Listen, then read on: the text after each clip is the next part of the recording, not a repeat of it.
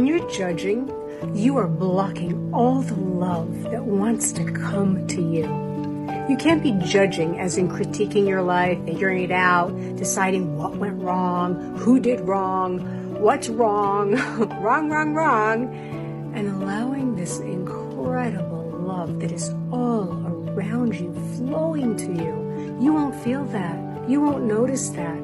Here's the thing, I teach a course in miracles, and one of the principles there is always that if I'm in judgment, I'm not open to guidance. If I'm in judgment, if I've decided I know exactly what's happening, how it should be, how it shouldn't be, I'm not open to the most highest guided inspiration ever. You can see your life in such a completely different way. There is so much love that is here, but you may be blocking it with your judgment.